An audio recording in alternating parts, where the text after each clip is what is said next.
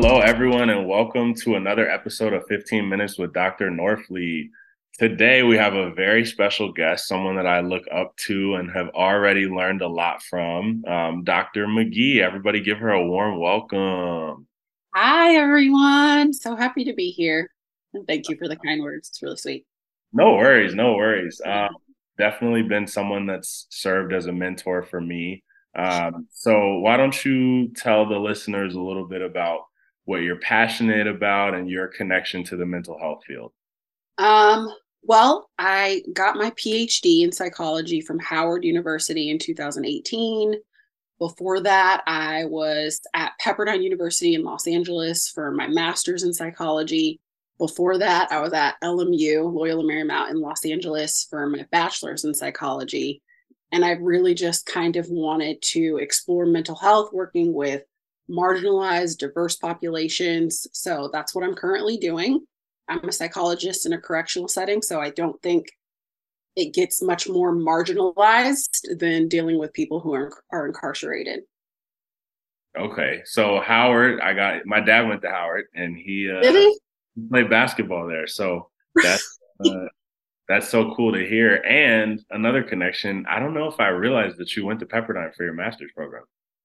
Yeah, I can't believe Dr. Ye didn't tell you. I don't know. She probably did, but in my head, I was so focused on Howard, right? Like, Yeah, like yeah, going to a PhD program at a HBCU. So that's cool, like that you went to Pepperdine because yeah. that's where I went. So Right. that's awesome. I feel like we had a lot of the same professors in between like the master's program and the doctorate program, but it was definitely like a deliberate choice on my end to go to Howard because obviously like Pepperdine is kind of like a funnel program or can be between the master's and the doctorate program, but it was very much so like if I'm going to get my doctorate, I'm going to get all this student loan debt. Like I want this to be so much more culturally rooted in every single subject than I found that I got at a lot of like PWIs that I went to. Right. Yeah. And I heard you mention that you were passionate about working with like marginalized individuals. Like, what do you think led you to be passionate about that? Or did you have any like salient experiences that you think of when you consider like Mm, how I got involved in this work? that's a good question. I feel like it's a combination of just my background. So I'm first generation on my mom's side. So my mom is from West Africa and immigrated here, and my dad is from West Oakland. So I feel like they're quite an interesting combination. But just kind of growing up and dealing with like so many different marginalized statuses in my household, like we have immigration status, nationality, racial status, gender. Like there were so many different, I felt like intersections. And I just kind of wanted to understand everybody's like mentality, where they were coming from, and a lot of like generational stuff too. So I feel like that just kind of like pushed me in the direction of trying to understand the intersections between culture because it really are cultures and identities because it really isn't just so clear cut. And I feel like in mental health a lot of times it's just it can be like a little bit like prescriptive when you're talking about culture and like cross-cultural counseling, cross-cultural interventions, and just like looking at the whole person and everybody's different multiple identities and how that impacts mental health, their well-being. That has just always been of interest to me. I don't know, it's always been of interest to me. That's really cool. Yeah, I'm thinking about like the intersectionality um, Right. in each individual, and like for you, the West Africa, the West Oakland, like that's a really cool pairing, if you will. And I think um, I imagine you learned a lot just about your own culture, and that helped you work with people from different cultures as well. Right, right. And I do think so. One of the things that I kind of focus on, and I have focused on like yearly with psychology and in a correctional setting, like obviously, I've worked with interns before and psychology interns, but in the intersections of identity is really something that I'm passionate about kind of exploring and getting into the nitty gritty with and kind of carrying on for future generations of psychologists to come because I think it's just it's so rich and it depends so much on like the environment you're walking into. Like I often use the example with interns, like inmates react to interns leading group differently than they react to like the psychologist, the coordinator, the chief psychologist. It's just like a smaller aspect of identity that people don't necessarily like immediately go to. They immediately go to like race, gender, ethnicity. But even like your clinical status in the room and how that impacts the room that you're walking into and how that impacts how they receive you. I don't know about you, but when I was on internship, I was leading like groups in our drug treatment program. And at one point, they were like, we don't want an intern leading the group. Like, we want a real psychologist. So I think that all of the different identities that we kind of can like write off a little bit, like, it's important to just consider how they're impacting like who you're working with and what your stimulus value is in the room. Yeah, I reflect on that, and I think of working at FCI FDC Tallahassee. You know, we have a female low, so on internship, I did the Resolve program, which is our trauma treatment, and leading CPT with women that are looking at me and they're like, "I'm not working with you." Right. So, you know, it's a very strict like 12 session format, and the first session, I had to do a rapport building like activity because they were like, "Why should we work with you? You're a guy." Men are the reason that I'm traumatized, and I don't want to talk to you because I don't know you. Right. My counterparts that were interns that were women, they didn't have that issue. Like they had the normal building rapport. Well, who are you? Why do you want to work in prison? So I think it was a corrective experience to see like, okay, how do you communicate with men? Like, and they were white women. So like, how do you communicate with a black man? Like, what Mm-hmm. assumptions have you made about working with this person?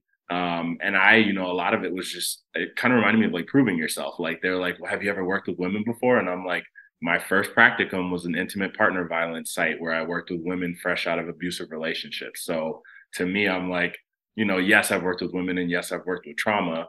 But it's also about your comfort level, right? Like I can tell you my resume, I can tell you my experience and intentions, but you have to feel it in the room. And if you don't, you're not going to feel comfortable with me. Right, right. But I also I just feel like that's just so inherent to like the change process of therapy and of clinical work is just having those corrective experiences. And even if like you were an extraordinarily corrective experience for like one of those women in there, it still might take like a few other corrective experiences with men, with black men. But for some women, it might that might have like done the trick and it just might have helped them grow by leaps and bounds. And I feel like it's hard to look for the opportunities to make those like change points, to make those corrective experiences, but it's something that I tend to always look for. And a lot of the inmates I work with, even like begrudgingly most times with for them, it's like I want to talk about more than just these four walls. Right. Because if you have a release date, this place is temporary for you. Right. And we both know if I'm talking to like a diverse individual, somebody who has different marginalized statuses aside from inmate, we both know that the system is kind of set up for you to specifically to come back. So we can both acknowledge that. And how do we kind of move beyond that so we can have a corrective experience with you, with a psychologist, with you talking about something more than just your irritation that they provided you with the wrong like food tray. Like, okay, we can talk about that for 2 minutes. Like now we're moving on. Exactly. No, I think Yeah. that's a great point. And I also think, you know, you're speaking of like corrective experiences and seeing like what it might take. It's interesting in the bureau because we don't have that many institutions for women. And me having worked at two of the main ones and then a female camp, I have an inmate now that was at Tallahassee when I was there, Oh, then that's crazy. was there and now is doing RDAP at Phoenix. And that helps because she's able to tell some of the other inmates, no, like this is the type of guy he is. And Right. to be able to reflect on like her experience with me as a group leader, as an intern, and then to take a group with me as a probationary like psychologist, and then now as a psychologist that's been at a few institutions. So I think it's really interesting to me just to think of other aspects of culture besides just ethnicity, right? Because that's like the main one that everyone is like, oh, Right. this is it. But I think for me, it's like, okay, gender. is a huge one, right? Like Age. age is another one, like being super young when Yep. you start internship, like for some psychologists or some interns is a huge thing because people are like, how are you going to help me with parenting or with this? You don't have kids. You're 25. Like, how are you going to do that? Right. Right. And even if like there's an assumption about that, it still can be something else. Like it can still be like, well, you don't know what it's like to be a grandparent. It's always like the goalpost is always moving. So I think that's why it's just so much more important to be like really rooted in yourself and your identity. And with the interns, I talk about a lot about like models of identity development. And I kind of challenge them to use these models that are created by like Dr. Helms, like Dr. Cross, like all of these like models for mostly like ethnic identity development, but also I think there's one for gender identity development, but to think about like where they are in their stage of identity development and how that might translate to working with an inmate who's in a different stage of identity development. Like, because sometimes I think that that can be like the big miss, even if it's like same culture counseling. Like, you know Yeah, what I mean? I really agree with that. And I think one of the main things that comes up for me is like when you look at the DSM like cultural formulation, right? Like as basic as it is and it needs a lot of work, like one of the It's, main things that they encourage is like thinking about the differences and similarities that you have with your client or for us with our inmate. And I think for me working at homeless shelters and state hospitals and prisons, I'm like, okay, yeah, I might look like you and I might be like a black man, but we have very different like worldviews with very different experiences. And that's something I tell my guys now. Like, I'm like, I'll be completely honest with you. I grew up with two parents in mm-hmm, not in poverty, right? Like I was never rich, but I grew up in like a middle class family where I had all of my needs met. I didn't suffer from any abuse. I didn't have any significant trauma as a child. So when yeah. you tell me, oh, well, you look like me, you get it. I'm like, I get some things, but there's a lot that I have to learn because I haven't gone through what you've gone through. Right, right. And I feel like, sometimes that can just be like a protective layer for them. Like, you don't get it because you didn't grow up in Compton. Like, even if I grew up in like West Oakland, it still wasn't Compton. Like, even if it was Oakland, it wasn't Richmond. It wasn't like, it's always just, it can be a very like defended thing that they kind of propose. But what I usually say to that is, even if I didn't experience like what you experienced specifically, no one has, not even your sibling has, like not even your identical twin has, like nobody has experienced exactly what you've experienced, but I can relate to the feeling of feeling lack, of feeling vulnerable, of feeling disenfranchised, of feeling like poor, of feeling all of these different things. And that like sentiment is what we can both equally come to the table and connect on. So, No, you that's know, that's a way to get around it sometimes. yeah, no, I appreciate that. I think that's really helpful, especially for our listeners that are, newer in the psych field. All right, so we got time for one more question. And I know what you're currently doing. You're working with like substance abuse. So, thinking of substance abuse specifically, how do you weave in like your own cultural conceptualizations and like identity work that you spoke of, like with the inmates in a drug treatment program that doesn't really focus on culture, like broadly speaking? It's been difficult, more difficult for that because I'm not doing like um a modified therapeutic community like RDAP. I'm not in that type of setting, but where I've weirdly, oddly, now that I'm just thinking of it, first noticed it is just kind of with the MAT program specifically, and just certain inmates coming in with certain identities who have maybe received like support for opiate addiction in the community.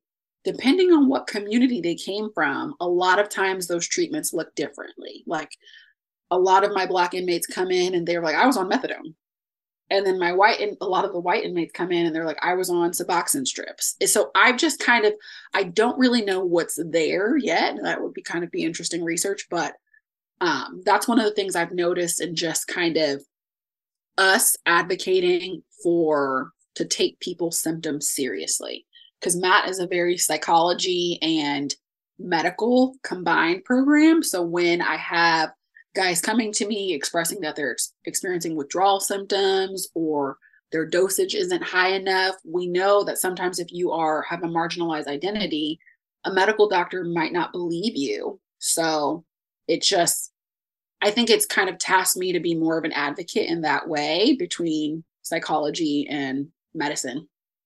That's awesome. Yeah. And for those of you listening, the MAT program is medication assisted treatment. So it's specifically for opiate use disorders. And do you guys do anything with like people that have issues with alcohol as well, or no, not It can really? be on it. I mean, I don't have anybody right now who isn't specifically opioid use disorder, but they can be on it too. Okay. Yeah, that's a really interesting program that we have at different institutions, and seeing the the safety concerns and people trying to cheat the strips to sell it, and Yes. all of that has just been really fascinating to watch. So kudos to you for taking on a very new program that doesn't even have the policies finished yet. Like, that's so interesting to me. Thank you. Thank you. I'm trying my best every day. Oh, that I know. All right. Well, thank you so much for just sharing a little bit about your life, your culture, the work that you do. It's been apparent since the day that I met you that you're really the bomb when it comes to the work that you do, and I see why Dr. Ye enjoyed working with you. But our listeners and myself really appreciate you just talking about identity and ways to kind of get a new perspective when you're working with inmates or patients or anyone in the community. I think what you shared is generalizable to a lot of different populations. So I appreciate you. Thank you. I hope so. And this is definitely my bread and butter. So if you'd like to talk about this more, anybody out there would like to talk about this more and what they can do, I am 100% open to that because I just love kind of moving the pendulum with this conversation. Oh yeah, we're gonna have you back on the show. You don't have a choice at this point. You showed out. You didn't show out on this episode, so you coming Not back. show out. I did not show out. No, you didn't show us how well you think about this stuff, and I think it's really valuable. So I will definitely be politely requesting that you come back on the show. Anytime. I got you. All right, everyone. Well, this was another episode of 15 Minutes with Dr. Norfleet. Thank you all, and remember to comment, like, and share our post.